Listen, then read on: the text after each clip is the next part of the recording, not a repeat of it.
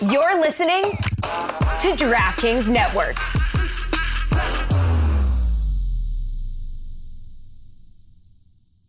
Today on the Cooligans, we talk about our amazing experience at NY Fest. The people were going crazy. We had a great time hosting. We met Trevor Noah. Somebody called him a bitch. Oh, we'll sort that out. We will not reveal who that was. Also, we talk a couple MLS games. Toronto, Chicago, NYCFC Orlando. Is Jovinko a tiny man who has an advantage? And is Laren a giant man who will crush you? Oh, and in the second segment, we talked to Nipun Chopra. He's amazing. He's a neuroscientist. He's also a big soccer fan. Huge. I mean, he's starting to become a soccer journalist, and we go to him for everything with the lower leagues. He's a big fan of Indy 11, but he's also got his finger on the pulse of everything that's happening down there. And you know what he can do? He can have a conversation like a goddamn adult. Ooh, that's rare. Also, in the third segment, we cover some more MLS matches. Red Bulls. Also, Philadelphia, Montreal. Philadelphia, Are you ever going to win? Do you want to win ever? Do you even want to stay in the MLS? Old Butterfingers, Philadelphia. Dropping them points. All this and more on the Cooligans.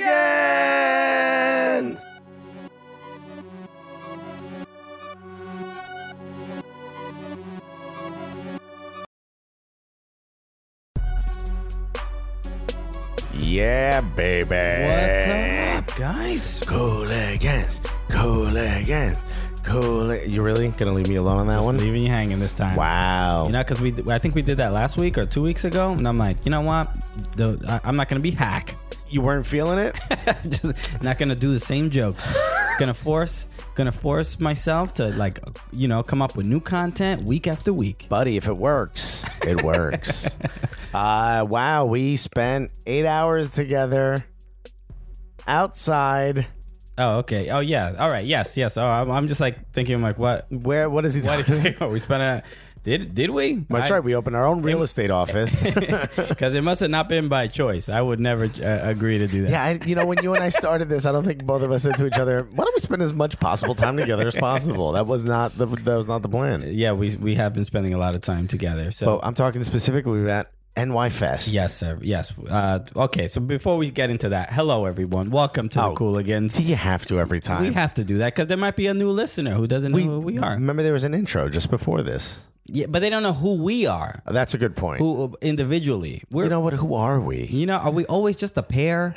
Aren't we two individual human beings who have their own lives and hearts and passions? Alexis? Sure. Okay. Well, then fine. This is a man who's been married too long. He doesn't even exist. Everything to me is partnerships. Everything. Okay. I don't just put jelly, I put butter and jelly. You know what I mean? I got to put both on. You never even heard of one without the other. Nah. When somebody says peanut butter, you're like, I feel like the word is missing something. I've heard of it, but I feel like... I don't... It sounds very familiar. Yeah. It sounds like the beginning of something I really enjoy. It sounds incomplete, if I'm being honest. You know, it's funny that you say that. I don't like vanilla ice cream and I don't like chocolate ice cream. I like vanilla and chocolate together. Okay. Maybe that's just the thing. Yeah, that's why you exclusively watch interracial pornography. Nothing Which else. is just home videos.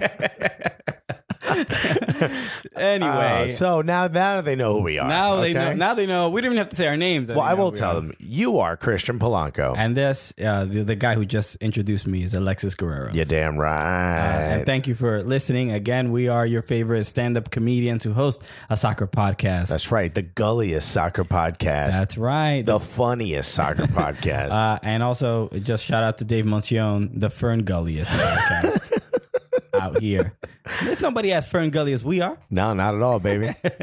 But thank you for listening. Yeah, we had a crazy weekend. I mean, We kind of led up to this a little bit. Crazy week. I mean, we did the Facebook Live last week for at Husey. At the Husey studio, which was incredible, by the way. Which was incredible. We got to meet Tommy Smith with a Y. Just meet Tommy Smith. No, baby, we got to hang out. We hung out. We spent 8 hours with Tommy Smith. If what we did was a rapper, it'd be called Lil Pow Wow, okay? Because we powwowed with Tommy Smith. Yeah, if you don't know who Tommy Smith is, which I don't, how are you listening to this and not know? Who Tommy fucking Smith? up. You messed up. Somebody. So, Tommy Smith, obviously, commentator for ESPN for a very long time. You've seen him on ESPN FC. I would say like World Cup. World Cup is what most people recognize him on. He does a lot of the lead up to the World Cup and a lot of the stuff during the World Cup. You've heard this man's voice, Tommy Smith with a Y. You know. Yeah, and if you are a Philadelphia Union fan, I'm sorry, and two, you hear his voice because he's one of the commentators. That's right. He's the local commentator at for the Philadelphia Union games. Queens dude.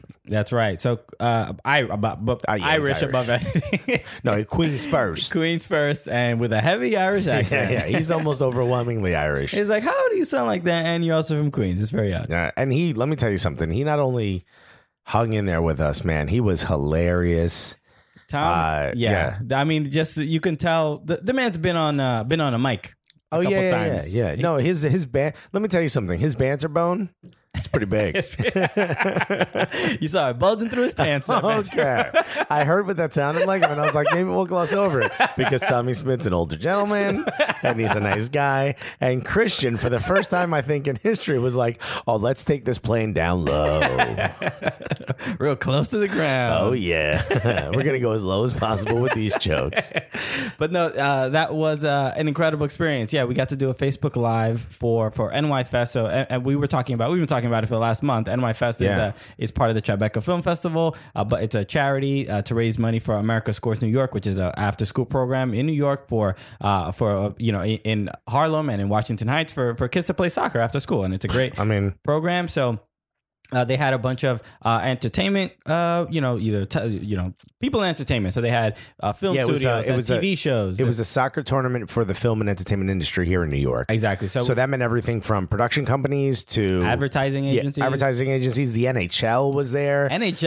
We were bodying some of those other teams, yo. I mean, shoulder checking. I feel like they're in the wrong sport, man. Some of these dudes is real tough. Yeah.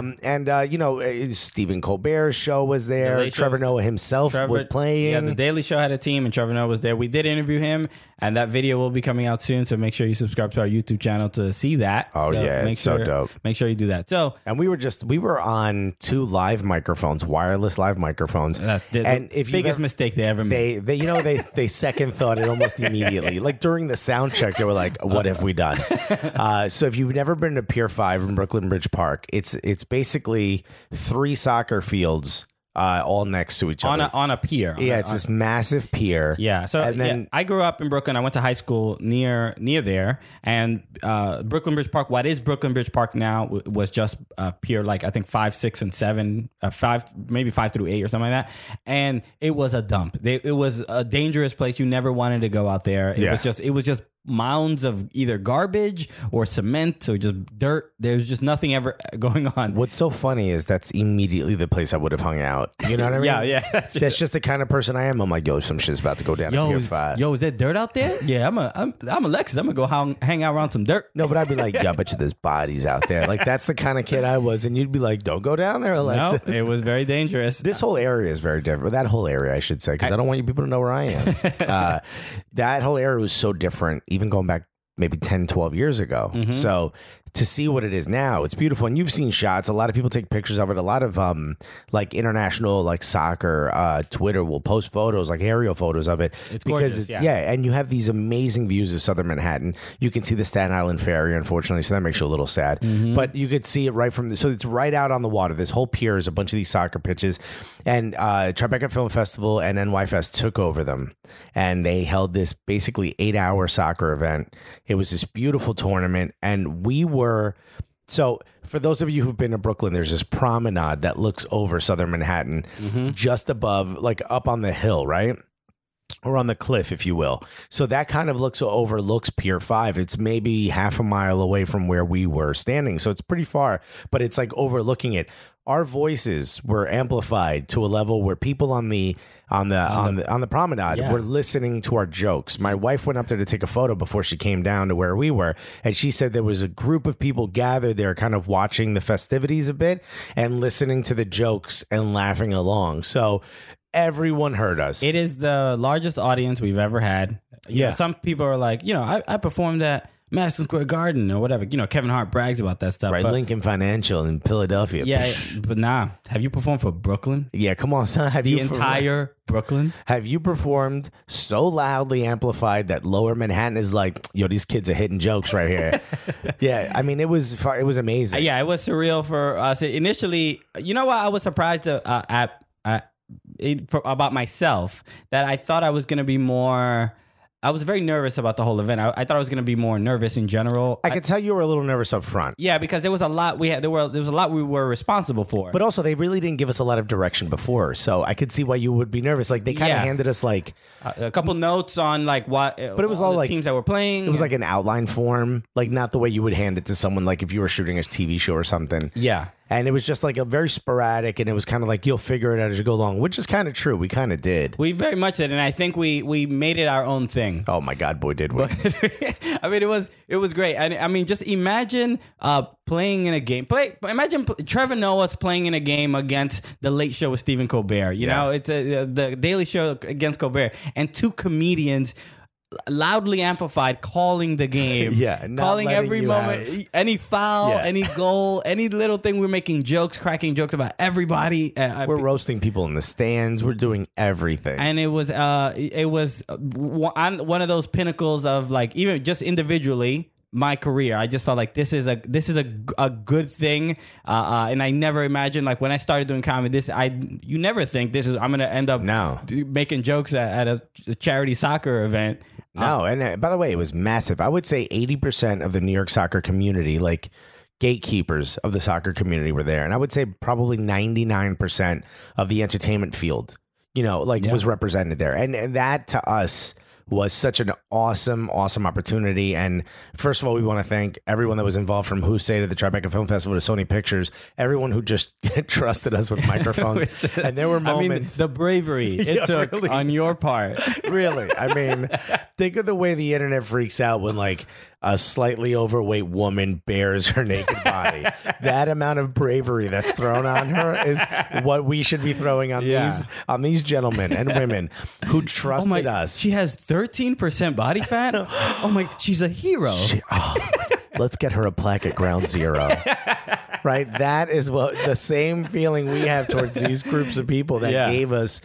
And there were moments where they questioned themselves. They second guessed whether they should or they shouldn't. weren't sure. I mean, they didn't know what to expect. I think the Facebook Live sort of gave them an idea of what we were about. They asked us to do 20 minutes, and we did 48. It's just like, now we got this. We're going to need a little. We were like, we're going to stretch. I think you're going to be happy with the amount of content we're giving you right here. Jimmy Conrad stopped by for that live because he wasn't able to make it to the actual fest. It was just incredible. And like we said, Trevor Noah and the guy who played Meyer Lansky in Boardwalk Empire, Michael Rappaport. Michael Rappaport. You just make sure Michael Rappaport did confirm that he will be doing the Cooligans podcast. Yes, he did. And we have an email. So cannot wait. So that will be happening. And his wife is currently DMing with my wife. Okay. So we've got some more connections. We can get the wives to sort of make or we might have 2 divorces and a new family start. I'll marry Michael Rappaport if that's what you're suggesting. It would that conversation would always be about the Knicks or about delis, and it would be the loudest conversations of all time. And W's would be in words that don't belong, where they don't belong. But nonetheless, like, it was just like this magical event. What was your favorite? Do you have a favorite moment? I haven't asked you that.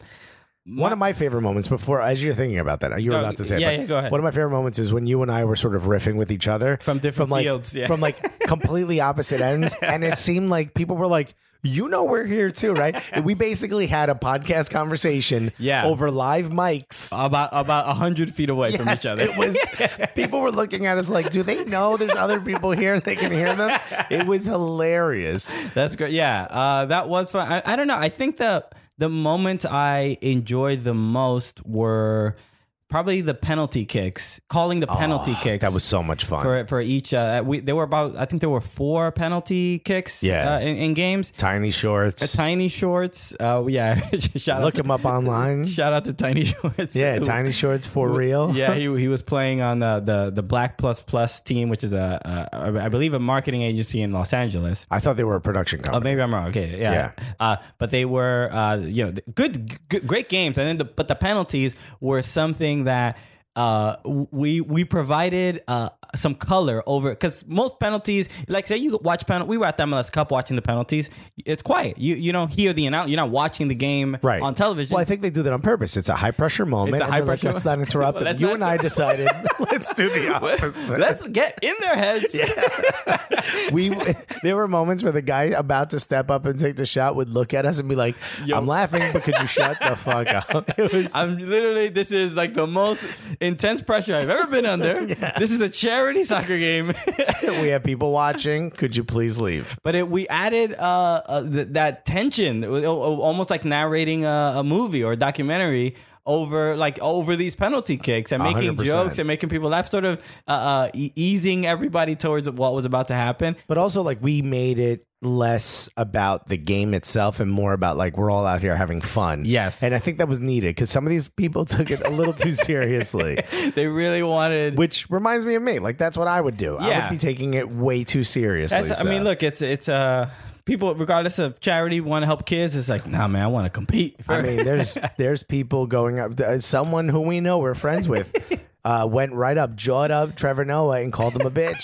And we were like, you're never going to work in this business again. You need to stop. That was the best moment ever. And then in true G fashion, he apologized to them. Yeah. Yeah, I'm not going to say it because I don't want to even give a hint as to who it might have been. But just all around. My favorite moment was when we started, we mentioned we weren't given a lot of information. We weren't told what our responsibilities would be.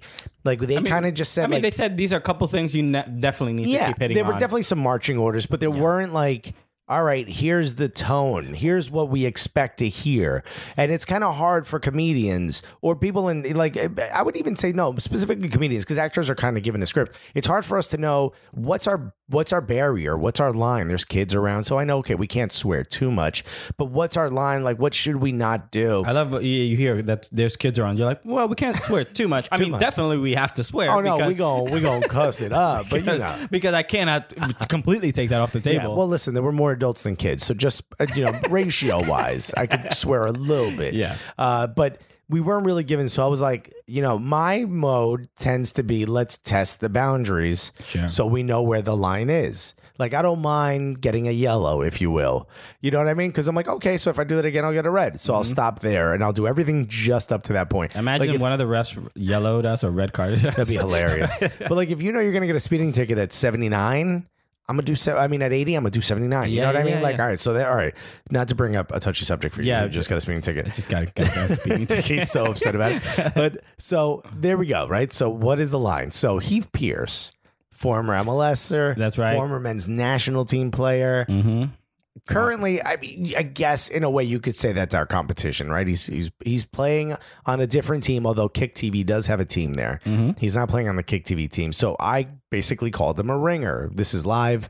Everyone can hear this. Yeah. And I said, oh, we got a couple ringers on this team. That was a kicking and screening team, right? Kicking and screening, and that's right, which is a great media company and a great part of the festival. They do a lot of soccer movies, which is really cool. If you guys saw the NYCFC documentary Win, that's a kicking and screening movie. So long story short, I said, oh, we got a couple ringers. I go, some of these guys might be getting paid. I go, in fact, Heath is probably making more today than he made his entire rookie season in MLS. And it hit big. Yeah. A lot of people laughed. Specifically with him. Yeah. And so what made this my favorite part wasn't just saying that. I kind of give Christian a look like, we're about to find out if that was cool or not. And Christian gave me a look like, of course you would do that within 5 minutes of this whole thing starting. And no one kind of said anything. But I would say about halfway through the day, Heath Pierce is walking back across the middle area where we kind of were based out of, right? He kind of and I could see him trying to make eye contact with me, and I'm trying to avoid it to some degree because we were about to call like the next round of matches, and then he stopped, and I was like, all right, I got to look at this guy. I can't shy away. I look at him, he goes, I heard you. And I go, oh yeah? And he goes, I didn't have a rookie season, by the way. I played in Europe first. So I was like, oh, I didn't know. And he was like, he just laughed. He goes, but it was funny. I was like, okay, cool. It was just like, all right, so there's no tension here. That was just one of my favorite moments. Yeah, it was like, that was definitely the first like risque thing said. Yeah. That was like does this button send the nukes? No? Okay, good. Yeah. So I'm going to keep on pressing it. Oh, man. And boy, did we press that. Because obviously nothing bad happens when I hit it. Yeah. And you and I you seem to take the less risque Like you're funny. Don't judge my comedy. I'm saying you're funny without having to. Yeah, I wasn't mean per se. I mean, that was more of a mean joke. I wouldn't say it was mean. I mean, it was like it was a roast. It was a roast joke. It was roast. It was roast worthy. Yeah, for without sure. a doubt. And I was more. When if you roast me. When I'm around people I don't know very well, I lean more towards clever, something just cheeky and clever. Yeah, which exactly. As opposed to if I know people, then I will. Right. I've been, especially we've been hanging out obviously the last year and a half a lot more than ever, and so my sensibility has gotten a little bit more roasty. Where I'm like, when I'm hanging around comics, I'll just like be a little meaner, just because I'm like, this feels more normal. Right. Because I've influenced you negatively. No, but just in general, there's certain comics you hang out with that more like you make they kind of roast each other, make a lot of jokes, and there's some that are like very quippy. Yeah, or some people are clearly they're funny comedians, but they're not funny in that way. No, with they're like the banter back and forth. Yeah, they're very insulated. So sometimes I'll find myself in situations where I'm like I'm kind of roasting some people hard who are not really the roast type, and they're like, why are you being so mean to me? Yeah. Which, by the way, was my first year in comedy. I walked in, look at this asshole. Who's that prick? Fucking ugly shirt over there. And everyone's like, you need to calm down, buddy. Pump the brakes. I came in hot, right? Thinking this is it. But what I'm saying is like you don't go roast right away. No. But what I love about it is that you know me so well now that the moment I go roast, you are loading the barrel with something to say, whether it's against me or against that person. And it's such a great back and forth. And someone came up to me and was like, oh my God, you're one of the people with the microphones. Yeah. And they're like, which one are you? The loud one? And I was just like, I guess so. Yeah. Yeah. And they're like, where's the other guy? And I'm like, oh, he's probably over there somewhere. And they're like, oh man, you guys are so funny. It's like, it's the two of you. And they said that. And your girlfriend's mom who was there. Oh yeah. Who was like, I've heard Christian, he's hilarious on his own. I know he's like, she said, I've been told you're funny. And then the two of you together just have a great, and I think that's that moment, that whole event, I think showed that what everyone listens and hears on this podcast, hopefully it translated to that event. And I think it did. I think so too. So yeah, overall, I mean, go to nyfest.org. Go follow NYFest because they're going to be around. They're going to be doing that every year during the Tribeca Film Festival. And we're hearing rumblings. That's right here. That rumbling, we're hearing rumblings that there may be an LA Fest. Yeah, or that rumbling is an earthquake on or on I didn't eat lunch. line. Yeah. I didn't eat lunch, which could be possible. There might be an LA Fest happening. There is a slight rumor. The tweets is talking. Yeah. The tweets is talking. We've heard it. So well, we are talking back, saying we would be honored. Yeah, we're so happy that they asked us to do it. They have not asked, but hopefully they do. And for I know for everyone that we didn't get a chance to go to the NYCFC match because of it, we didn't get to see the Clásico, El Clásico because of it. But hopefully, I didn't get to see an Arsenal match because of it. I mean, there were so many things that we missed, but it was for a great event, and my face is viciously sunburnt because of it. Who knew that being outside for 8 hours you should put on sunblock? Didn't even cross. Yeah, honestly, sunblock being darker skin than you, that doesn't really ever cross my mind. But I did get kind of burned. Yeah, but you can see you have like a pinkish hue right now. Yeah, I have like a slightly red brown hue. Yeah, you look like a white man's penis. So you're that red. You know what? I don't want to know why that was the first point of reference you have. Hey, it's just where my head went. No pun intended. And where did his go is what we're all wondering. Come to the Airbnb. By the way, I saw that we got an explicit tag for that last podcast episode. Chicago Airbnb. There was a lot of explicit stuff. But for the first time ever, I was like, oh, we earned that one. Yeah. Most of the time, I'm like, oh, what did we say? Like one or two words? I get very upset. That one, I was like, oh no, we fully earned that one. Yeah, there was a long, based on from last week's episode, we were doing a bunch of jokes about having an orgy at an Airbnb in Chicago. Yeah. So that's, if you didn't hear that, then that's what we're talking about. And it was all based on the MLS All-Star game, and so great jokes. go back to the last episode. Yeah, check it out. But they were, it definitely resonated with people online. I would say some people were very interested in that conversation. Because, Tropic Sounders was... and Cale Parker had an entire conversation. Without us. Just about the details of this. Who's staying where, what? What's allowed, what's not allowed. And look, rules need to be kind of, I'm glad that there were ground rules set up. They need to be cleared up. And, also, Kale said we could have it at her apartment, just no one's allowed to touch the fridge. And I was like, oh no, the fridge is in play. And I actually tweeted this, but then I deleted it. I was about to tweet it. I sent it to you and you were like, yeah, nah. Because I said there is only one rule for the fridge. If it's not sticky, it's stinky. Which I don't even know what that means. Oh, I think you know exactly what I mean. I think you know exactly. Because both of those seem bad. So I don't know. What are my options over here? Do I eat the food? Do I not? Do not eat any of the food. It feels like whatever option I take, I'm still going to be unhappy.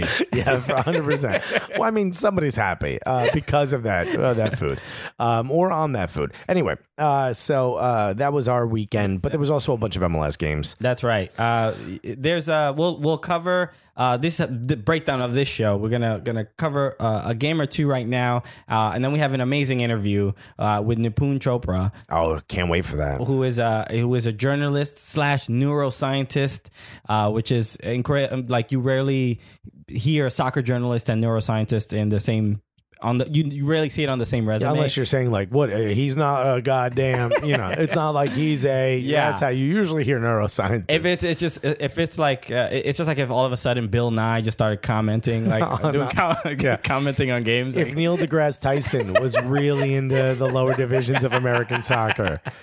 Yeah, just Neil deGrasse Tyson is just a huge, Indy 11 fan. Yeah, that's who we have. That's cool. So Nipun Chopra from Indianapolis, journalist and great interview. So we're gonna hear him in a couple minutes. But let's start the show with some Major League Soccer. Obviously, we missed a couple games on the Sunday, but great weekend overall. There were so many great games. Let's start with Toronto and Chicago.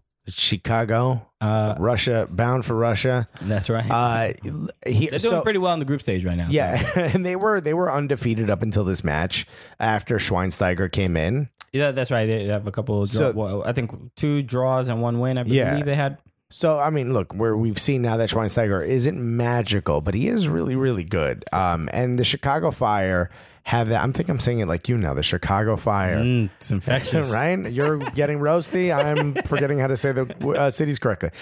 So the Chicago Fire have a lot of pieces. And the thing that I think... This is what's frustrating most for MLS fans is if you're a fan of the Premier League, every match has a high level of intensity and matters. Doing the double, those are important because it's a balanced schedule. This isn't a balanced schedule, right? So you can lose a few matches and you'll be fine, right? You just got to get to the playoffs. And I think a team like Chicago is almost overly prepared for the playoffs. They just have to get there. So this isn't a big deal that they lost to Toronto, right? This was the first time since Bastian has been there that I expected this type of match at Bastian's first game. He was picking passes, picking everybody on the pitch. He was doing great. Right. But this was the first time that I think Toronto defensively, they were like, no, we're going to shut down some of their options. 2 parts, though. You're right defensively, but I mean, Giovinco hadn't shown up all that much up until this match, and he showed the hell up. Yeah, he very much did. Obviously, so Toronto ended up winning this match 3-1, but the overall, I mean, the one goal that Chicago did score from David Akam was just more of a mistake from Benoit Giroux, and then and Akam, once he has the ball in open space, you're not catching up to him. No. So that's basically he just took command of that. But yeah, I think the highlight of this game is really how great Gio was. I mean, if I'm not mistaken, I know he had that one goal that cut across his own body. He releases the ball so fast. You can't. You see when defenders, it's hard to cover him, especially in the box, near the box, because if you close in on him too quickly, he's gonna make a move and you might foul him. Right. If you foul him outside the box, it's just as good as a penalty. Yeah. To some degree. 100%. Because they should start allowing walls to be built for his penalties, by the way, because he's that good with free kicks. You know what I mean? Yeah. But defenders, they give him a second to control the ball and see where he might go and try to predict his next move. But by then, he's already gone. Oh, he's already taken a shot. Or like he did in this one, he megs you with the shot. That's right. Which is also like another genius thing because the keeper has less opportunity to see it. So he has less opportunity to react. Yeah. It's all these little details that he does really, really well.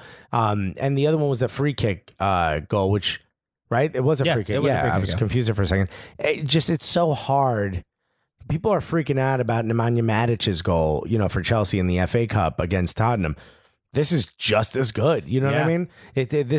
I can't even explain the science behind. We should ask Nipun. I can't explain the science behind how that ball travels in that direction, but it just does, and it dips at the right moment, and it just seems like they're magnetically unattracted to the keepers, the balls he kicks. It's amazing. Yeah, the keeper. Not to say that he didn't have a chance, but the ball was hit with such force and it had such pace on it that part of me questions like. Somebody asked this on Twitter to someone else, but I don't remember who, about basically, do you think that the height of the player, do you think shorter players have a better advantage with dribbling? And it might have been lower center of gravity. And it might have been like Matthew Doyle or somebody. I don't remember who. But basically, they were just saying there's no science to suggest that that's the case. That short players are better dribblers, and you can see, Ibrahimovic is probably a good example of he's a giant dude, and he seems to can do as many, dribble as well as Messi, right? In my opinion, and that's sometimes that I think of that when I think of Giovinco. I'm like, does this shorter player have this? Can they come up under the ball at a better angle or at just a slight degree of a difference that they can get under the ball and help it come down? I think the thing is the force in which his leg travels. He's got, because it's shorter, it travels at a shorter distance. It would be like someone, you think of sort of some, like a ball at the end of a string. Yeah. The string is shorter and his muscles are so dense. Okay. And he's so I think he can hit it with a harder force than someone who's larger will because there's more friction. Imagine the thighs on that man. Jeez. Must be just like tree trunks on this tiny man. You've talked about two very suspicious things. Nothing suspicious about it, bro. Sus. I think you got all the answers you need. Whatever puzzle you're putting together, buddy, you just got the last piece. I just imagine Giovinco walking with someone taller like Josie, and when you walk with short people, they're like keep up. Your short legs are not allowing. I have to you don't know what pace to sort of they have to walk too fast or use a lot of effort to walk, and you have to slow down your pace. So it must be a little. Everybody must hate Gio for that. Yeah. I don't think he's the one paying for all the drinks. So I don't think anyone says anything. They're like, yeah, no, walk as slow as Gio's walking. Yeah. Overall, I think Chicago. I don't think this is any time to sort of panic, but this was the first game, or even you saw Bastion They got smacked. They got shown oh no, you guys don't have anything figured out yet. You're not all solved. Yeah. And let me ask you a question. We made some predictions right at the beginning of the season. I said Atlanta, Vancouver. I'm obviously very wrong with Vancouver. Yeah. I'm willing to take that back. Vancouver lost again, by the way. What do you think as far as the East? Are you willing to put Chicago? Or are you willing to put Toronto up there? No, I think now you thought Toronto was going to go back. I thought Toronto was going to go back. I still think they're going to be. They look great. I mean, they had a couple. They have their moments of first few games that they were figuring stuff out. But I think overall they're a very good team. Right now, I think I might change that to Orlando. Orlando's looking like some grown ass men. They're looking like a tough team. Speaking of, man, what Laren did to the defenders to the back line of the club we love is embarrassing. Yeah. How much? Where are we with time? Let me see. We're at 31 minutes so far. All right. We'll talk about the NYCFC Orlando game right now, and then we'll go into we'll go to our interview, and then we'll come back. We'll do a third segment, and we'll finish up some of the other games. So, NYCFC against Orlando. Orlando wins this 2-1 in Yankee Stadium. And boy, Again, they won again. I believe they've won 4 times in a row at Yankee Stadium. They've never lost. They've never lost. Yeah. I mean, not that they've never under Christ, they haven't lost. I think it's 4 matches in a row. Under Christ. Yeah. I mean, NYCFC has beaten Orlando. Not at Yankee Stadium. I think so. I don't know. All right. Well, who cares? We should probably know that. Let's do another 30-second pause while we Google it. No, so NYCFC. Igor loves those. NYCFC, I kind of expected them to get redemption here after losing the first game of the season to Orlando. They lost 1-0. I figured it would be like another sort of defensive battle, but the big difference here, Ronald Matarrita was injured during training a couple days prior. Yeah. So he wasn't available for the game. So Patrick Vieira decided to put Rodney Wallace in his position. Another Costa Rican. Yes, just swapping Costa Ricans. You're only allowed to have a Costa Rican on the left back side. So I didn't agree with that decision. I guess if you think of it, sort of the fact that Vieira uses them as sort of wing backs, it makes a little sense. But I think the reason why you don't agree with it is because if you're Orlando, you look at that and go, "Oh, there's a place of weakness there." Yeah, I would have gone with a 3-back. Yeah, which I think they did. I'm not. I don't know if they. They play like a 3-back. Yeah, but I would love to have seen Chanot, Cayens, and maybe even Ethan White or RJ Allen as the 3-backs. Yeah, and then give yourself 2 of those sort of fly forward wing backs. I agree. Because then you have, but then again, I mean, that's asking a lot, 3-back lineup. Again, I'm an Arsenal fan, so I'm really into them right now because Wenger's been using them to a lot of success. But it takes a lot of coordination to be able to do that. So that might have been tough to do, like, in such short notice. Yeah, you sort of just wonder, Larin is the guy in Orlando. Just it's like don't let him get the ball. That's really like, I mean, not that that's easy. Don't let him body you towards the ball, and that's exactly what it did. Dude, he had a forearm in Wallace's neck. Yeah, how do you do that? How do you handle a forearm from a grown ass man? I think it looks worse because Kyle Larin is that big and Rodney Wallace is that small. Can I say so? Rodney Wallace looked big until he got next to the only person that could defend Kyle Larin that's not a defender is like Josie Altidore. You know what I mean? Yeah. Look, Larin looks like, when somebody switches off and in the, like when Shaq was playing and somebody switched off and then there was like a small forward covering Shaq, and it's like, well, small forward is still a guy who's like 6'6", 6'7". That guy's a monster everywhere he's in besides this one right now. Yeah, and Larin is like, the ball, if the ball's going up, he's gonna do what he has to do to get there. I don't think he did anything malicious. I mean, obviously he just no, I don't think so. I just think he gained a lot of leverage by putting his big ass forearm in Rodney Wallace's not so big neck. It's I always Alex Carabano, our friend, another comedian. He's a big soccer player, and he does a great Jamaican accent. It's like he does a lot of jokes with Jamaican accent. A lot of videos online with that Jamaican accent. I love when he does the Jamaican accent about when he talking about playing with his Jamaican soccer player friends. Yeah, and he's like, big man game. It's a big man game. Yeah, and that's exactly what that's what Kyle Larin is. Just he's a big man. He's a big man game. He's doing big man things. Not to sound like Drake. But yeah, he's doing some big man things out there, and not to sound like Drake yet. Everybody sounds like Drake. Yeah, that's true. Well, Drake sounds like everybody. I think if we're going to be honest, and you could tell that they're, it's difficult. I think to lose to Jason Kreis, who's such a bad coach when he was here. There's no other way. There's no ifs, ands, or buts about it, and they're playing really well. And this is all without Kaká. You know what I mean? Without Kaká, and I think the thing that we had spoken to Alicia Rose Delgado, the beat writer for the Orlando City for the Orlando Sentinel, right. And we were talking about this exact thing about how the big difference in Orlando City is just how much they focus on defense. Jonathan Spector again was just great, incredible. I mean, they just always find a way to stop shots, and that's why Orlando has had such a giant transition from the previous season where they missed the playoffs. They just focus so much clearly on defense, and as long as that back line stays healthy, I think they might take the East. That's Well, here's the thing. I mean, defensively, we talk about this in every other sport, right? That's what wins playoffs is your defense. So if they're defending at such a high level, if they've got such a strong back line, it's hard for me to sit here and argue with you against that. I will love to see Atlanta United at full strength versus version of Orlando. Atlanta United is not allowed to field 11 players. That's the new rule. That's Atlanta. it. Well, no. Well, if they do, one of them is going to get a red card in the first 20 minutes. I think it's the lineup. When they show all the players in their positions, just one of them should be a red card. Yeah. Well, their formations like 4-4-1-1. That extra one you think is another forward? No, that's the red card. No, it's 4-4-1 red. That's exactly right. The new formation. Tata Martino is really changing the game. Yeah, he's revolutionizing it. He's really getting ahead of these referees. I bet you he trains with only 10 players. He's like, because this is probably what we're going to end up doing. So I would love when Joseph Martinez is back to watch that group go up against a non-Kaká having Orlando. Okay. And by the way, there's a lot of rumblings of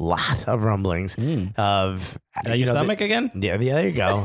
Of how NYCFC plays without Pirlo.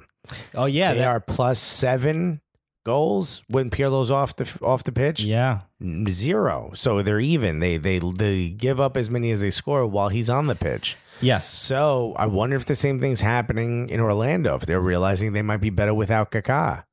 That's an interesting question. I mean, it's tough to say because he got hurt like in the first 6 minutes of the first game. So I feel like there's not even enough data to. What I'm saying is, I'm sure there's some people who are like, maybe take your time. Yeah, any Orlando fans, let us know if you don't want Kaká there. Do you agree with Alexis? Or if you want Pirlo. There's a lot of NYCFC fans who. Do you want to trade Kaká for Pirlo? That would be pretty wild.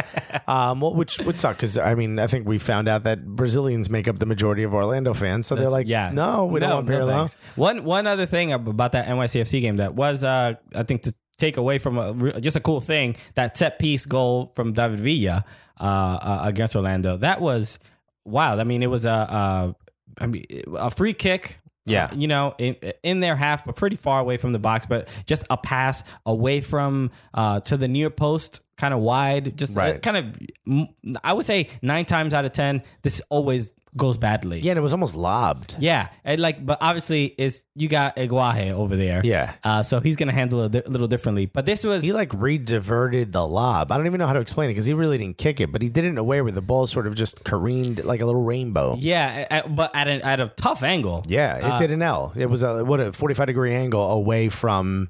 90-degree angle away from where the ball was, the trajectory of the ball. So really, really impressive. Well, he was running in the original trajectory of the ball. So this is world class. Yeah, and that's the thing is like seeing a bunch of NYCFC games, being there, seeing set pieces seems to be a thing. They don't score too much of corners. But they do have. They got some stuff for set pieces. Yeah, arranged training ground things. Yeah, and it is. And this was one of them that worked out well. Right. And the thing that sucks is that they lost, but this was incredibly impressive, and it's easy to sort of forget about or gloss over. But that was crazy. Yeah, that would be showing his class. That was a tough shot. And Bendik, who's been probably the best keeper in the MLS right now, tough shot. And that was, it may not get a goal of the week because Nagby's goal was probably a little bit better. Oh my God. But I thought that was pretty impressive.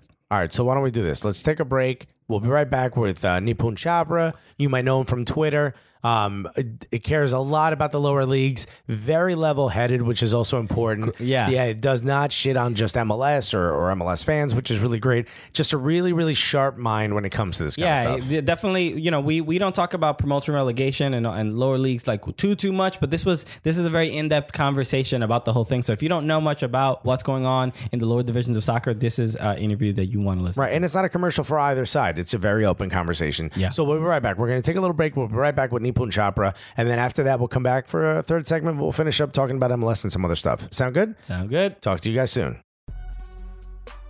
Hey, everybody. Thank you so much for listening to that first segment. We got some nice news. We've got a new sponsor. Yeah, we do. It's exciting. This is a big one, too. Yeah, we're excited to be working with these guys. We absolutely love this publication. We read Howler. We've done a video. The Pirlo Taste Test was Howler's creation, and we did a video for it. We absolutely love Howler. If you don't know what Howler is, it's part magazine, part art project, really. And they really do a deep dive into the soccer world. They cover stories that no one else covers. It's absolutely incredible, and it's all based in America. It's an American soccer magazine, and it is the most beautiful American soccer magazine. Exactly. It is. It's a physical magazine. It is not just an online. They do online publications and Great stuff like online that. stuff. Great online work, but it's every magazine that they put out. They feel like a collector's item. So Absolutely, they're a cool thing to just have. I mean, you can always look through them. I mean, it's like having almost like a snapshot in history of soccer. Every time you have a physical copy of that magazine, it's almost like a quarterly table, like coffee table, a book. Very much so, yeah, really cool. So if you guys go to shop.howlermagazine.com, that's shop.howlermagazine.com, you can get yourself the magazine, and if you use Cooligans as your promo code, you're going to get 20% off. Exactly. So do that. You will be supporting the show. You'll be getting a great soccer magazine and just a piece of, like Alexis was saying, a piece of art on your coffee table, every couple of months. It's a great magazine. We love it. And if you want to help out the Cooligans, you want to help out Howler, subscribe to Howler Magazine. That's right. You're not gonna regret it. Absolutely. So just go to shop.howlermagazine.com. Again, that's shop.howlermagazine.com. Use the word Cooligans, COOLIGANS, and you're going to get yourself 20% off, and you're going to be helping us out, which would be awesome. We're back, baby. We're back, guys. Thank you again for sticking with us. Yeah, through thick and thin. Because after the first segment, you could have been like, you know what? I'm done with these guys. I'm done with this right here. But no, you know what you did? You stuck around listening to our commercial, and you came right back. And you should. We got an amazing interview for you guys. So we talk a lot about, American soccer. We primarily talk about the top flight, if you will, mainly that's sort of our interest, but there's all this sort of excitement going on underneath that sort of top layer, and we've touched on it from time to time, but we're not experts. We are not experts, and we're certainly not neuroscientists. I know people think we are just from how intelligent we sound. Time to time, I should remove it from my business card. Yeah, it's really rude of you. Comedian / neuroscientist always scares people, but we decided we wanted to get someone who is an expert and also kind of a genius. Ladies and gentlemen, unless you're driving, put your hands together for the one, the only Nipun Chopra, everybody. Hey guys, thanks so much for having me. I don't know if I'm anything close to a genius, but I do make a lot of fart jokes. So I think I'll belong. But you know who also made fart jokes? Einstein. Yeah. So and me. So I think the three of us. You're in good company. Yeah. I think people would say, including my mother, that the three of us are geniuses. Actually, you know what? My mother would be the first to throw me under the bus. Why am I even pretending that that's possible? My mother tried to get my wife not to marry me. She's like, you've met him before, right? True story. But listen, you, for some strange reason, love all of this that's going on in the lower divisions. Now, you're an Indy 11 fan, correct? Yeah, that's exactly right. That's the reason I became interested in all the background madness, which you kind of hinted at in your introduction. So before I don't mean to cut you up, but I just want to let everyone know who you are, because obviously we're two stand-up comedians. We don't pretend to be experts in soccer, in American soccer. We're learning a lot as we go along, and we like to have a good time. But I found you, this Christian, obviously. I found you on Twitter, and I remember the first time I saw you. I think it was on a Periscope. Was it love at first sight? It was immediate. Yeah, his face turned into the smiley faced emoji with the hearts on the eyes. But I watched the Periscope that you did, and you were doing a Q&A about the NASL and what was going on at the time. But please let everyone know who you are, how you got into all of this, and also you seem to be a target for a lot of people when it comes to debating where American soccer stands, promotion, relegation, and just please sort of sum up what all of that is.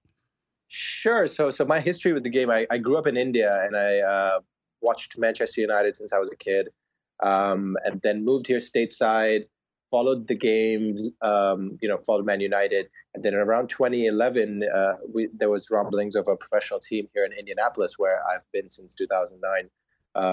And so I fell in love with Indy 11. I've been a season ticket holder since the first year itself.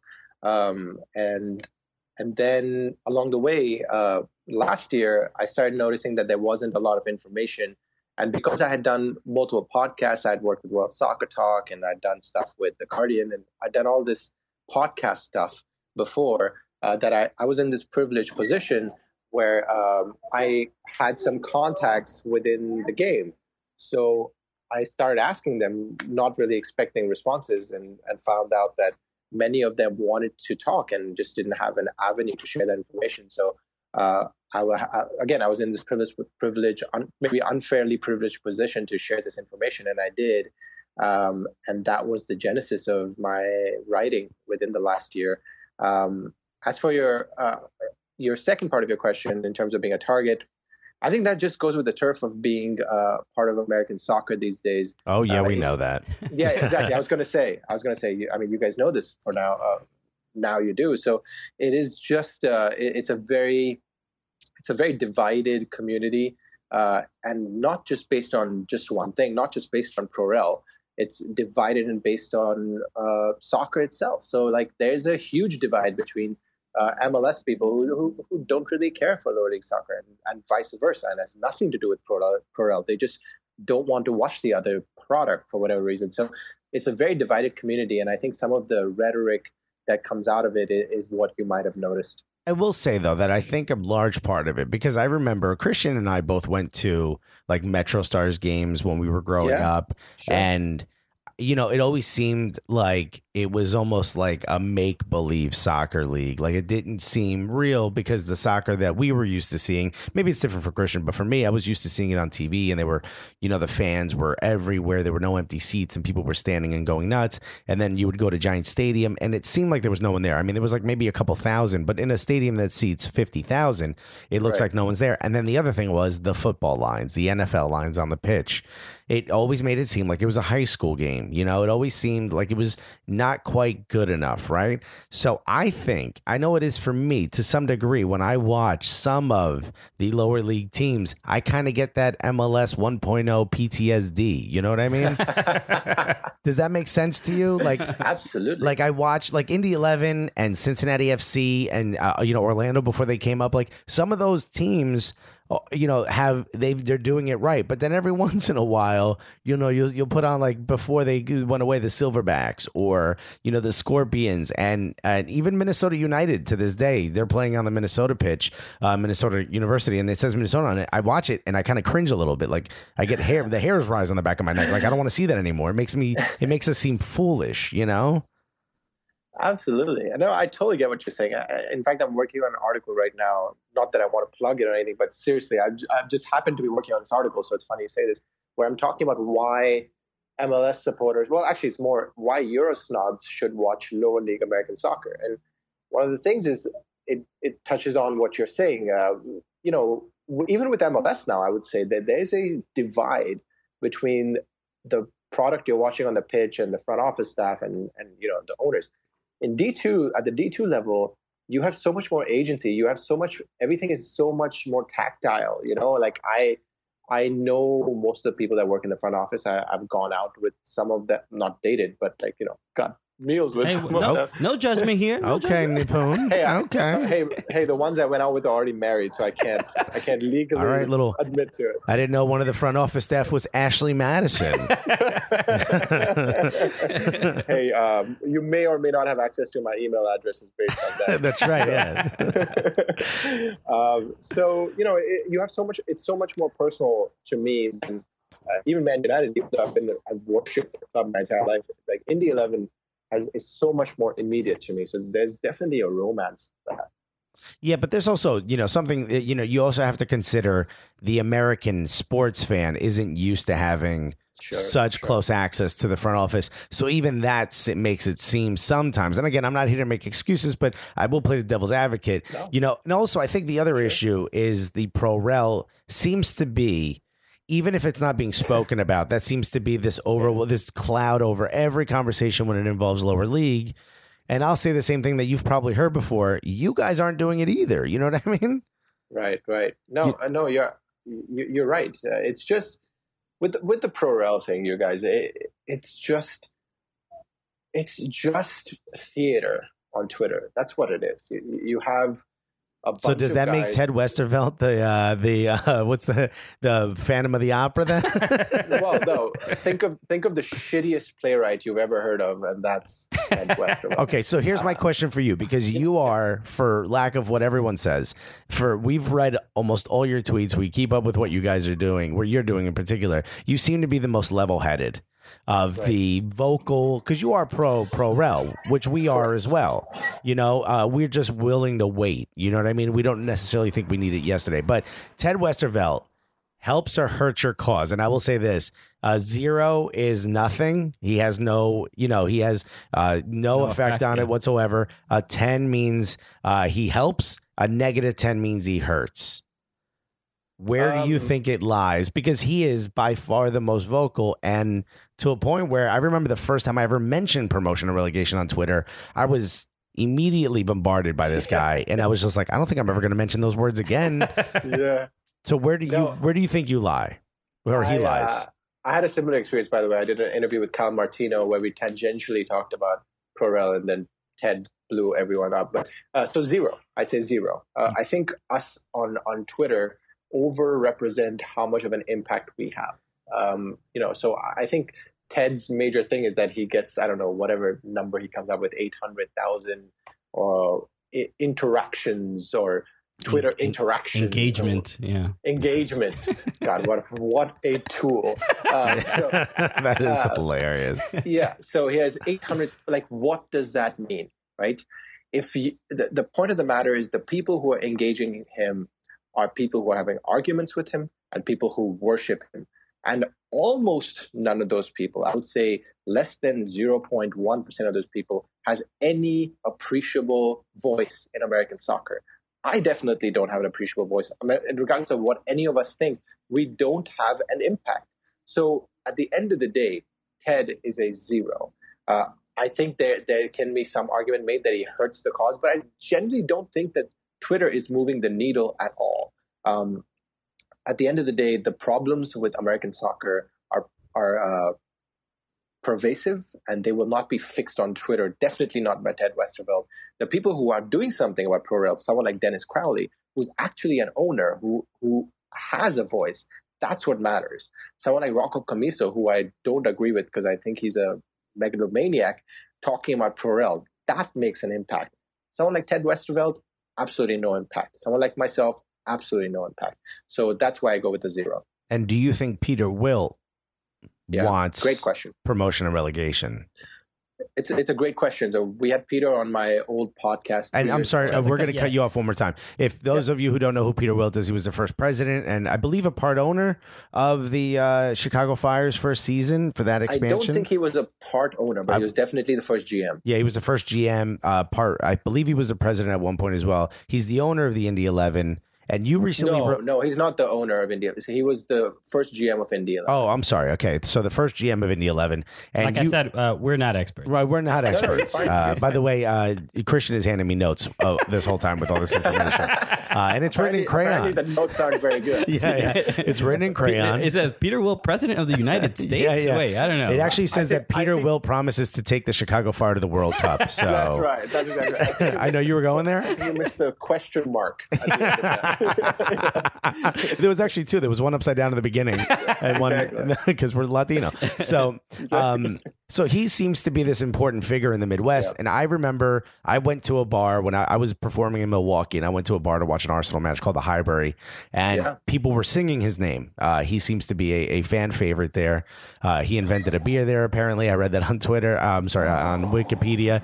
But I remember hearing his name a lot. He seems to be leading this charge towards a USL 2, basically, right? Like a 3rd division USL. And everyone is starting to assume, the first assumption is that it's going to be promotion and relegation. You wrote an article on this, sort of touching on that you think, or maybe people suspect that there will be promotion and relegation between D2 and D3. Where do you think that's going to happen? Do you think that's what this step is? And the other question I have for you is, do you think that's necessary? So the first part is, I think, well, they're both very complicated questions, but the first one's a little bit easier. The first one's a little bit easier because I think based on the pieces that have been laid out, where you have multiple owners who have come out in support of ProRel, aligned with the NASL, I should say, You have Peter Wilt, who wrote a manifesto in Howler magazine where he talked about ProRel. You have the NPSL chairman, Joe Baroni, who's talked about ProRel. So based on those pieces, I think it's very likely that ProRel has at least been talked about for the new D2, D3, NASL side of things. And by the way, as a tangential, well, somewhat related point, the director, chairman, actually, whatever, one of the leaders of the USL, Mr. Jake Edwards, recently said that they have talked about ProRel for USL D2, D3 as well. So the first question, is it being considered? Yes, I think it is being considered. On the record, apparently, it's being considered. And the second part is a little more difficult. Is it necessary? It's a loaded question because I think for the overall growth of soccer in America, it is necessary. Do I think it's necessary right now? No. Do I think it is necessary next year? No. I think in the long term, it is necessary, but I don't think it is necessary today, and we're certainly not ready for it yet. Okay, which is what I think my other question was going to be is, I read up on Stockade FC's sort of, annual report, and here's what it looks like, and here's how much it costs. And that's something that we're really interested in because, this seems to be the beginning of, these sort of independent owners owning more than just these semi-pro clubs. They're like, these clubs that have higher ambitions. Is it viable? If Stockade FC were to get promoted tomorrow, they have an owner with, assumingly an overwhelming amount of money that may be able to handle it. But what would happen to, I struggle to think of another one. I mean, Cincinnati's pretty much prepared for it. But what's like another NPSL club or a club at that level? If they were to get promoted to USL, would they be able to handle that? Right. So take Ann Arbor FC, for example. No, they're not. They would not be able to really handle it. But the thing is, what we need to remember is that there are over 100 clubs in NPSL. And you need 8 teams, approximately 10 teams to start a league, right? So is it possible that there are 8 owners that meet the D3 requirements and those 8 owners want to make the jump and would be successful? Yes. Is it a guarantee? Absolutely not. I mean, NASL has shown us that last year, right? I mean, you had Cosmos, which was bankrolled by millionaires. You had Rayo Vallecano bankrolled by millionaires, all fell apart, right? So there's a lot more at play than the ownership. There's so many moving parts to this that it makes it a complicated question. All right. So one thing I'm curious about, because I have some conversations with ProRel people, why should someone, the casual soccer fan, why should the casual American soccer fan care about any of this? What is the thing? What is the thing that's going to trigger a casual fan to be like, oh, I should get involved in this, and this is why. These are the results that we're sort of looking for, and this is why it's going to make the product better. I've never really heard that reason. I mean, I have my own theories, but I've never really heard that reason. That I haven't seen some sort of consensus of like, this is why we need to do this. And you mean for like the fan who just watches it as entertainment? Yeah, or a casual MLS fan who, maybe not a season ticket holder, but goes to 4 or 5 games a year. Which is probably the overwhelming amount of MLS fans. Is probably what you're talking about. Great question. It's a great question. It's a really good question. And if you're, and not enough people ask this question, why should the regular fan care about ProRel? It's always, all these crazy things. Your regular fan doesn't care about the money, right? We just want to watch the beautiful game and love what we love. So the answer to that is competition. To summarize it in one word, it is competition. When you have promotion relegation, if your team is, not in a playoff spot, they are still competing for something. So let's look at NASL right now, right? There are 8. Actually, let's look at last year because there's only 8 teams this year. So last year there were 12 teams or 13 teams, and it became pretty clear by the spring that the winner, that the playoff positions were pretty sequestered pretty well. There was a chance that Tampa Bay would make it towards the end, but the 4 teams were pretty well clear at that point. For the other 7 teams in the league, the last few games of the season for your average fan meant nothing. They were there consuming it in a voyeuristic manner. You're just sitting there watching the game. It means nothing. I mean, whatever turns people on. Also, we're Knicks fans. We're Knicks fans. We know exactly how that feels. Yeah. So the one thing I have no idea about is, I'm guessing that's baseball. So yeah, Knicks is basketball, and we've sucked for 20 years. Well, there you go. Yeah, so we're not. We've never. I think we made the playoffs once in the last 20 years. But to your point, but this is I totally understand that point. But competition is important. I love watching the relegation battle in the Premier League. I personally get why it's entertaining and why it's important. But when it comes to the comparison of, look, Alexis just made the point about the New York Knicks. Yeah. American fans of sports are very used to games not meaning anything. So shifting that state of mind to be like, oh, this is. This doesn't need to happen, because obviously in every other sport the concern is over like tanking. You know, if you those last few months, losing on purpose for a higher draft pick. Yeah, so I'm even trying to do this. I'm trying to figure out how can I tell other people who are just casual fans, how can I convince them that this is significant or important or a cause to get behind. And it's difficult too, because the challenges that we all face is that people are just used to the way things are. And someone else also made a point to me, which I think also mentions that someone who's more of an NFL fan than a soccer fan, but kind of understands what I was talking about when we were talking about like whether promotion and relegation would work in any other league. And I mentioned baseball would probably be the one where it's most viable because of the AA. There's like a AAA system which is their Division II, and then so on and so forth. So I was just explaining, he was like, but the way it works in all those other leagues is that the top division, so the Major League Baseball team will own a team in each of the lower divisions, and while teams don't move up and down, players do. So he's like, essentially there's player promotion and relegation, which technically there also is in American soccer, unless you have like your Haji Wrights or, your Miguel Ibarras who kind of avoided maybe not, Miguel Ibarra tried out, but Haji Wright specifically avoided it so that it wouldn't ruin his negotiation potential to go to Europe.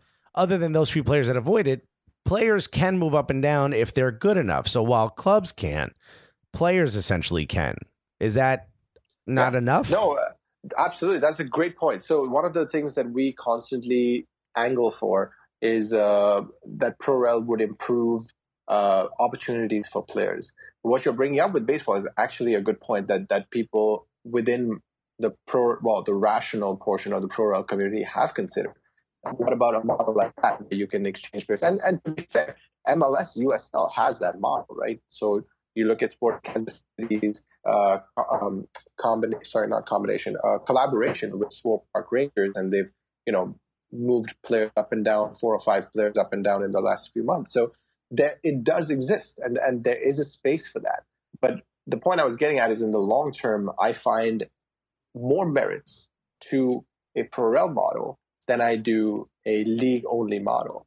That's not to say that the league, and neither, by the way, we should also, which is often forgotten by both sides, neither model is perfect. Pro-Rel is not perfect. You look at Portsmouth, you look at, people only look at the successes of Pro-Rel. They don't think about the Portsmouth who've done better now. You look at Milton Keynes, you look at Leyton Orient, who just got relegated out of the Football League into the Conference Division. So there has been absolute heartbreak for clubs in promotion relegation systems as well. So there is a perfect model out there, and it takes the best out of the Pro-Rel model as well as the franchise-only model, because the franchise-only model is fantastic for stability, right? And at the end of the day, we want, at least my big focus has always been, players should have jobs, and front office staff should have jobs, and we should have the ability to watch soccer. Those are my 3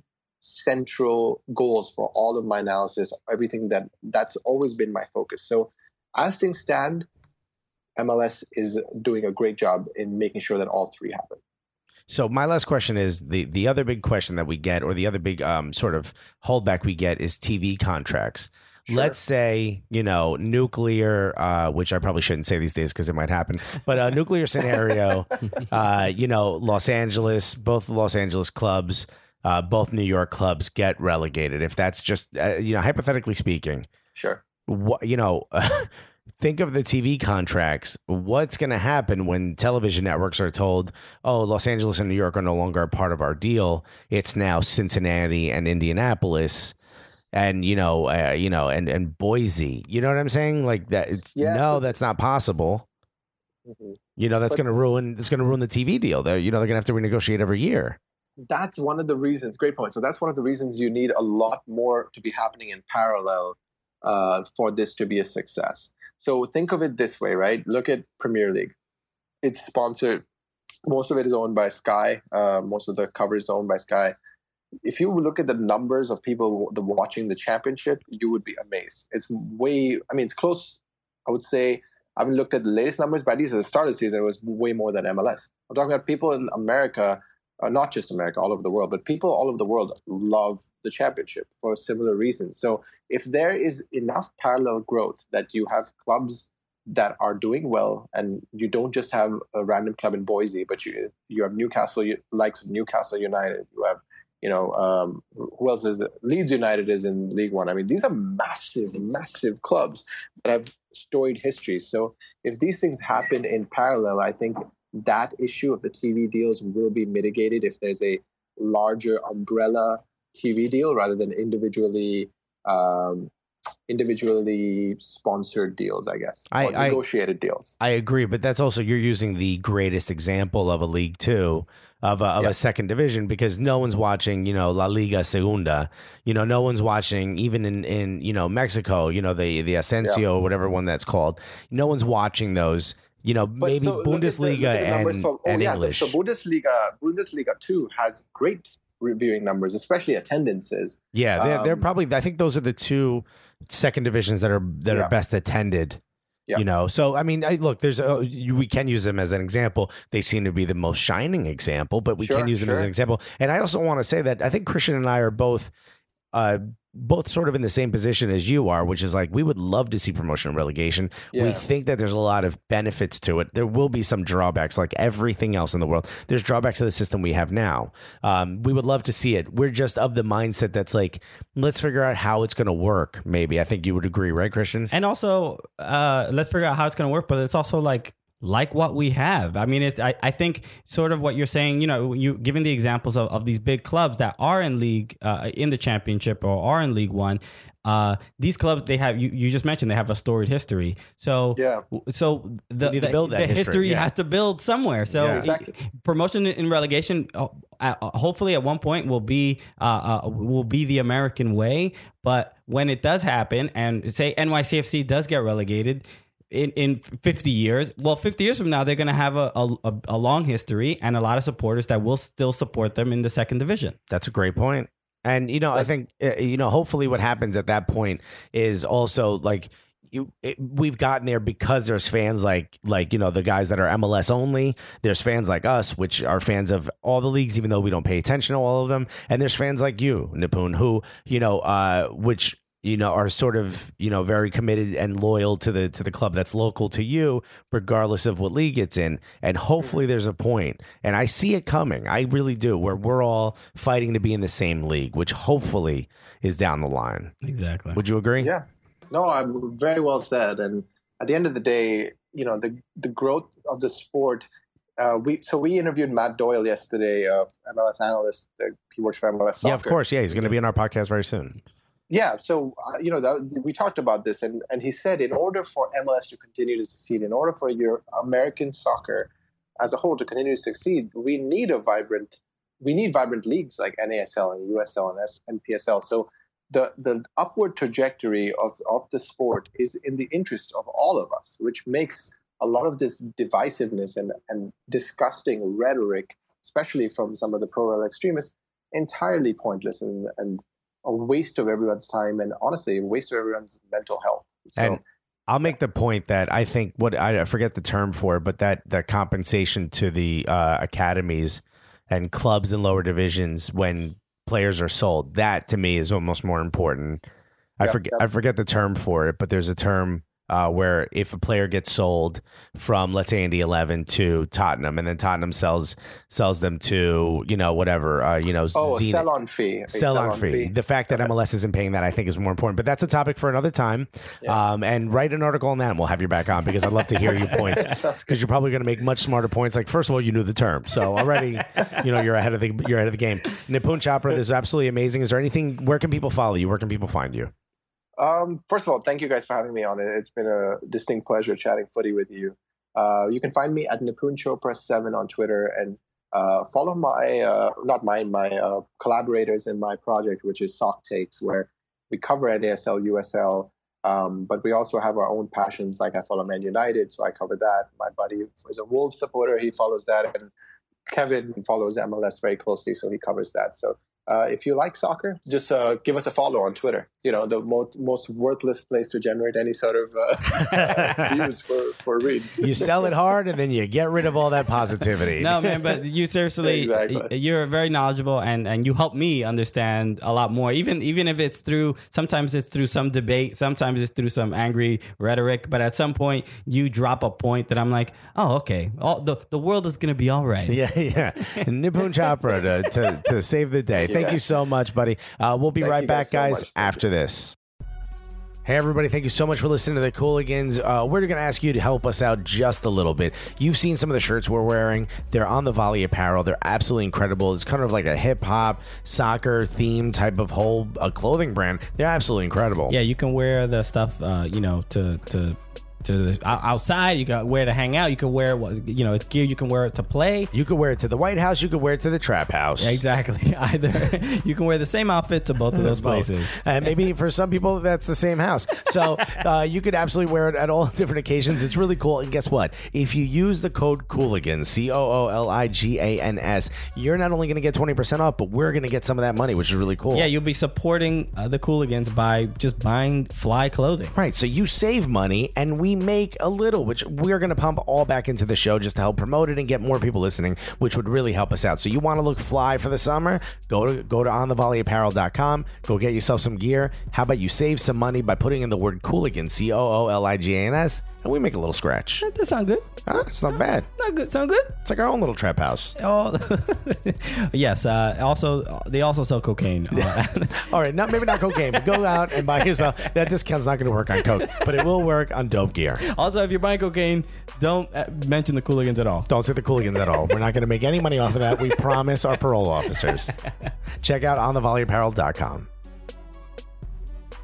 Oh, what an interview. Wasn't that great, everybody? Jeez, he I love having conversations like that with someone who's not like, no, you're wrong. You know what I mean? Yeah, He's just it wasn't a debate on Fox News. Yeah. Oh, thank God for that. Shouts to R.I.P. to Red Eye, by the way, for Oh, sure. all those not paying one comic to be on it. Or R.I.P. to Bill O'Reilly. Maybe we just hope he's dead, but no, he's not dead. Thank God he's TGHF.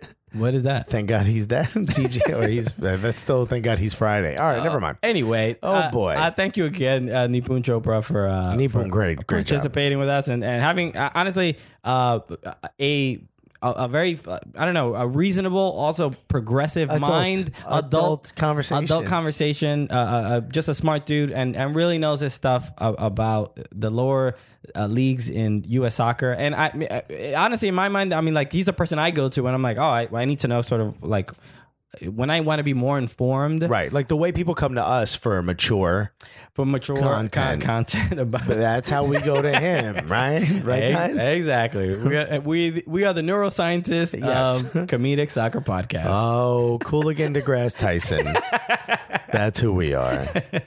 So that was awesome. And so let's like we said, we're gonna cover some of the other MLS games. Also, if a lot of times the way, I usually pick the games that we talk about. I prepare a bunch of notes and I tell Alexis, I'm like, hey, do your homework and watch these games. But sometimes I feel like, we don't cover every single game of each week just because who has the time, you know? But if you're listening to this and you feel like, hey, you guys don't talk about so and so enough. Or maybe something specific happened that you want us to cover. You think we should talk about? Dude, comment on one of our YouTube videos, or comment on our Instagram, or tweet at Twitter, us. Yeah, at Soccer Cooligans on everything. Just say, hey, you never talk about blank. You never talk about blank. I feel like I would say easily the Houston Dynamo, the team we talk about the least. Yeah. Or if you know a beat writer that would come on, or just someone who tweets a lot about a specific club, someone who follows it, that is very informed, let us know and we'll set up an interview with them. We would love that. Yeah, but also if you're a Houston Dynamo fan, tell your team to stop being so damn boring. Come on. Did you hear their newest chant? Wow, yes, the ZZZ supporter section. What supporters group are you with? Pillow Talk? Obviously in the first week or two, they were, Ramel Kyoto was banging worldies all day, and then what happened? And it's take a break. I don't know what's happening. All right, so international break ruined it all. So we have to talk about this game because this was ridiculous. Philadelphia against Montreal. The Philadelphia Union refused to win a game. They're like, instead of that dupe song, they need to have that yakety sax Benny Hill theme song.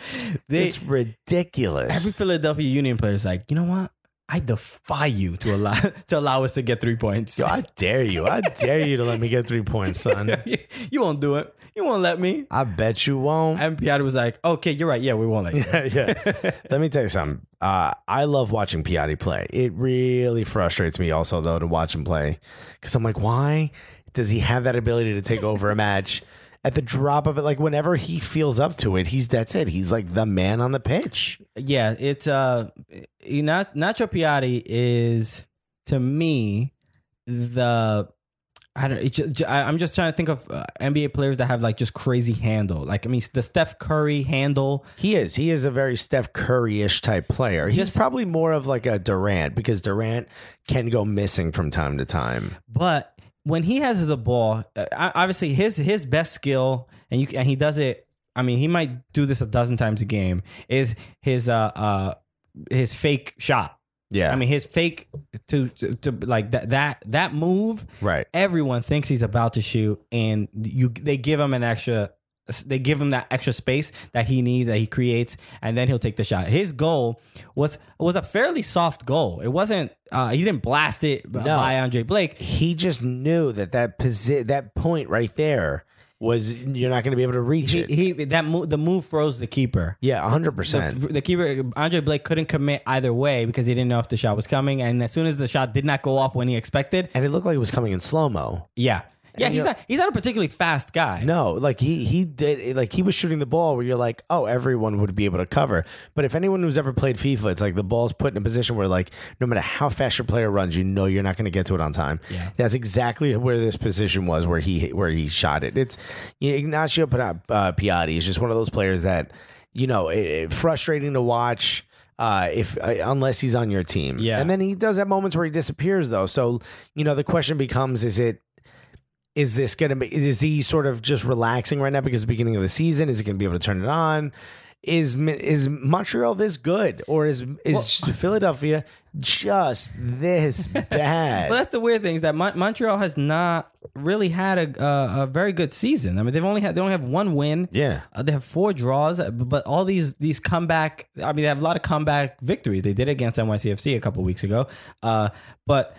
Speaking of draws, Philadelphia has a ton of draws too. I mean, a lot of losses as well. You're packing for a long trip. A lot of draws, man. But if you're the Philadelphia Union, you cannot ask for a better start. You have a 3-0 lead in the first half. In the first 40 minutes, you're up. I mean, all right. Let's clamp down and let's get these 3 points. Let's get out of here, boys. Switch to the 10-0-0 formation and just lock it down. Let's go home.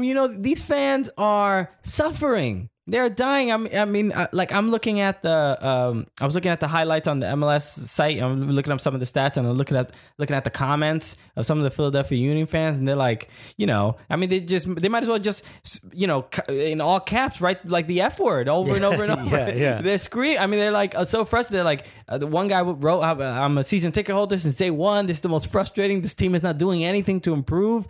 And you have to sort of ask the question of like, how long can they tolerate this and still keep their manager and all these things? But they with a 3-0, you do not give up a 3-0 lead. I mean, they started off so well. Roland Alberg got that first goal where he just completely crossed up Laurent Simon. And then went around the keeper and under the keeper. I mean, it was just... Great goal. CJ Sapong showing up. CJ Sapong got the assist on the first goal. Yeah. Sapong gets gets sort of like a rebound header kind of a thing. It was like a header off of a header. Yeah. Redirects it into the goal. Great goal. And I love CJ Sapong. I said this to someone at a high level. You were there within the Philadelphia Union, sort of outfit. I said, I think CJ Sapong is your striker. I don't think you need another striker. I know some people have said they do. I think he needs more service. I think he needs to be fed the ball in better positions. And other people are like, nah, I think you need another striker. I think you need someone who's more consistent, right? Yeah. CJ Sapong shows that he could be that guy. Maybe I'm wrong, I mean, and he did it. He did it against Montreal. I mean, he did all the things required of a striker. Besides run back and become another backline defender. Just so disappointing. Yeah, even... So Montreal comes back in the second half to draw 3-3. And it's just like, again, another goddamn draw. Philadelphia, what are you doing? It's just bad. I mean, again, Anthony Jackson Hamel comes in and gets a brace. And the whole law firm showed up. The first goal by Jackson Hamel, header, I mean, great goal, a great cross, great goal. There's nothing you can do. At that point, they're down. It's still, they're down 1. Montreal's still down 1. You can say you still have this game. You still have an opportunity. You just just stay composed. And this I would say I will attribute the loss to Andre Blake. That last goal was just a dumb rebound. I mean, he gave up a dumb rebound. Either.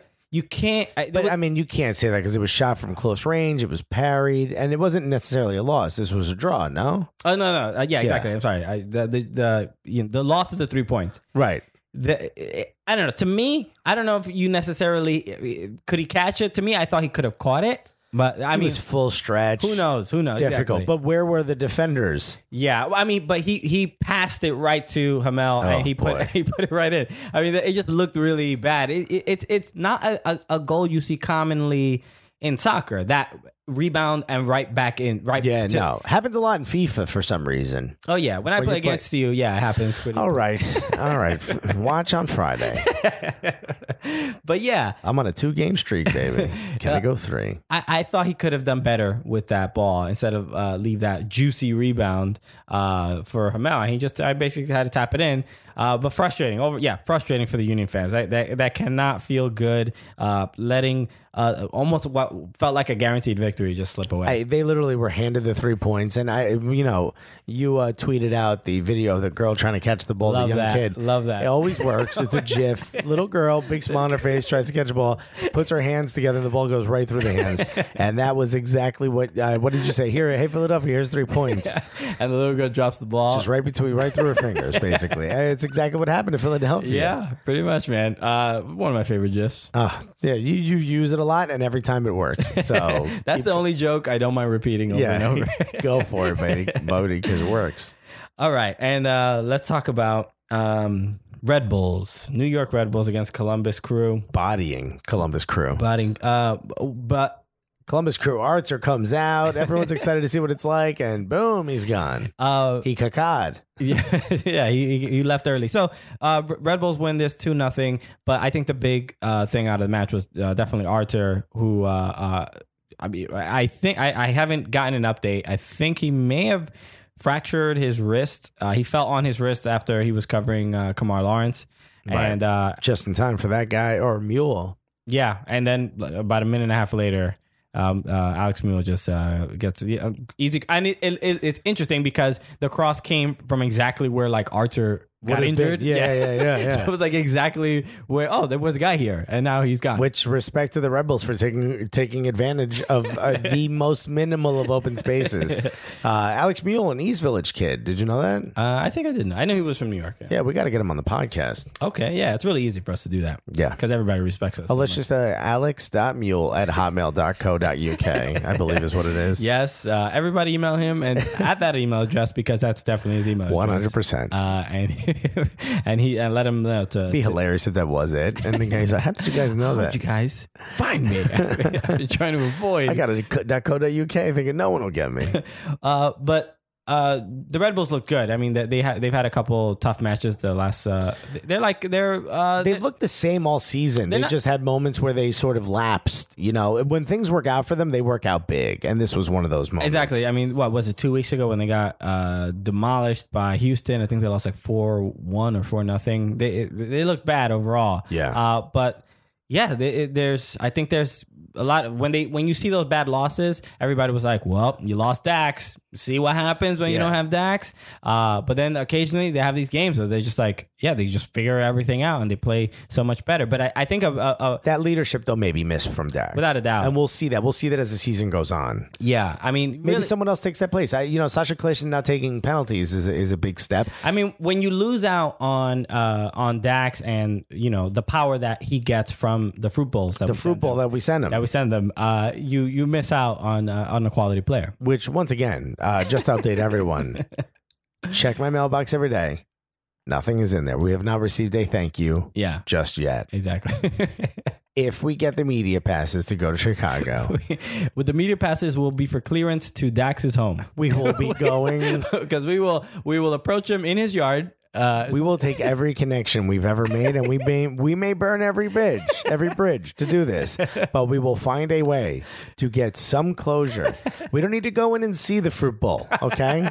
We don't need to. It's like we gave up a child for adoption. Yeah, and now we want it back. We want to reconnect with it. We just want to see it. We just want to see if it's doing okay. We don't need to go visit it. We want to know it's doing fine. Just send us a picture, maybe with a small caption, letting us know what's going on. Maybe what kind of fruit is it holding? It's important. Is it tropical fruit? Would make sense for the both of us, right? A little Caribbean fruit. Yeah. A couple papayas in there.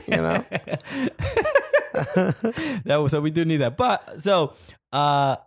I think the Red Bulls are kind of figuring this out, and I think a good sign that we're seeing there was Bradley Wright Phillips did draw a penalty. Yeah, and did he draw a penalty, or was he unfortunate enough to be almost murdered from the ankle up? It looked like who was it? I don't know who was defending him, but it looked like he did a cannonball like into a pool, but into Bradley Wright Phillips. It wasn't a slide tackle by any means. I bet we didn't hear it with the sound, but I think it was like the cartoon version of a car accident was the sound of the clattering of this guy. And by the way, Bradley Wright Phillips gets right back up and tries to keep going with the play. That's right. So shouts to him. Yeah. It was what I think the good sign is that Sasha Kljestan is no longer on penalty duty, because if you're a Rebel fan, that's a big positive sign. Yeah, he is the captain of the team. Yeah. So is that good leadership, or do you think he's upset that he's no longer on the penalty? I mean, he was the first person to praise Danny Roy after he made the goal. Right. So I think he's cool with it, and he's just been wildly, not even inconsistent. He's just getting stopped every single time, and just taking bad penalties. The last couple months, did he miss one in the playoffs? I think he might have missed one in the playoffs. I believe so. Just overall. Not his thing. It's not his thing. Yeah, it's not his thing. Yeah. Right now. Like, you know what it is? It's one of those confidence games. Yeah. The moment you have that thing where like you are unsure as to where to put it. Penalties is one of those things where you need to go up and know where to go. The keeper is the one who should be second guessing himself. You need to just go up and go, I'm putting it here. Exactly. And if they get it right, they got it right. If it seems like Sasha Kljestan is trying to outthink the keeper. So Royer decided to do, how could I make it so that even if the keeper guesses correctly, he won't be able to stop it. Oh, I know. Put the force of me and all of my ancestors into this very kick. He did exactly that, and then that's the difference between him and Kljestan. Is that Kljestan looks like he's finessing. He's trying to finesse. It looks like he's like Shaquille O'Neal taking free throws. He's in his head. And Shaquille O'Neal was famously, he would always say that he would be so emotionally affected by the crowd. So and he would be obviously in basketball you take 2 free throws, and he would be affected by the prior free throw. So he always felt like there was a lot of pressure on the fans, like he was going to make everybody sad. So while he would in his head all he would focus on is like when he took the shot, everybody has his high expectation, and then when he missed the shot, everybody goes, oh, and everybody frustrated. So he's like, now in the second shot, he's like, I really got to. I just let everybody down. Like, Right. They were all so sad. So he was so much in his head, and I think that's what's going on with Sasha Klestra. Shaq might be the third member of this podcast. We bring him up so much. Nork boy, by the way, shouts to Shaq. Okay. Never got a chance to meet him. I'm still really upset about that. Hopefully I get to do that soon. You think he knows anything about Dax's fruit bowl? You know? Well, I think if we show up to Dax's house with Shaq, I think we might get some answers. Oh, we certainly don't need a key if we got Shaq with us. Shaq's like, look, the door came off the frame. Yeah, Shaq, we know. We don't have the money for this. We hope you haven't paid it all in child support. I love you, Shaq. What were we talking about? The Red Bulls. Yeah. So the Red Bulls, look, another astounding win if you're the Red Bulls. Yeah, and even though Columbus did, they have been pretty good this season. So yeah, but they again, that's another team that, you know, you take away one of their big weapons and, you know, they're not exactly sure who they are. So hopefully, you know, Arthur comes back a little bit sooner rather than later, and we get to see what that club looks like, because I love Higuain and I love Ola Kamara. I'd love to see the three of them. And Justin Merrim is having a hot season. Oh, Merrim's crushing it. You know, and they got the Trap Lord out there. That's right. Will Trap Lord. So they got a lot. A fun weekend for MLS. Things are starting to sort of settle down a little bit, I think. A little bit more questions if you're Toronto or Orlando, but it's fun. Exactly. These are fun moments here. Yeah, so I hope you enjoyed the episode. I hope you enjoyed our NY Fest stories. The interview. We got a video coming out with all the stuff from it too. Exactly. So look out for that. And the Trevor Noah interview that we did at NY Fest is coming soon. So make sure you subscribe to our YouTube channel to get it first, and also get on our mailing list if you want to get on all those videos and get those, be the first to access all of those. Yeah, and if you want to be alerted whenever we put up any content, go to our website and you'll see a little pop-up window. Put your email in that. We don't bombard you. Maybe once a week we email. Yeah. It's not a big deal, guys. Go for it. Maybe once a week. Maybe, we hit you up with some, like our dating profiles and see if anybody's interested in what, You up. If you don't get a you up email very often, you might just from us. Exactly. Especially if you're in Chicago during the All-Star game. Sorry, guys. This has been a fun episode. My name is Alexis Guerreros. My name is Christian Polanco. Together, what are we? The Cooligans!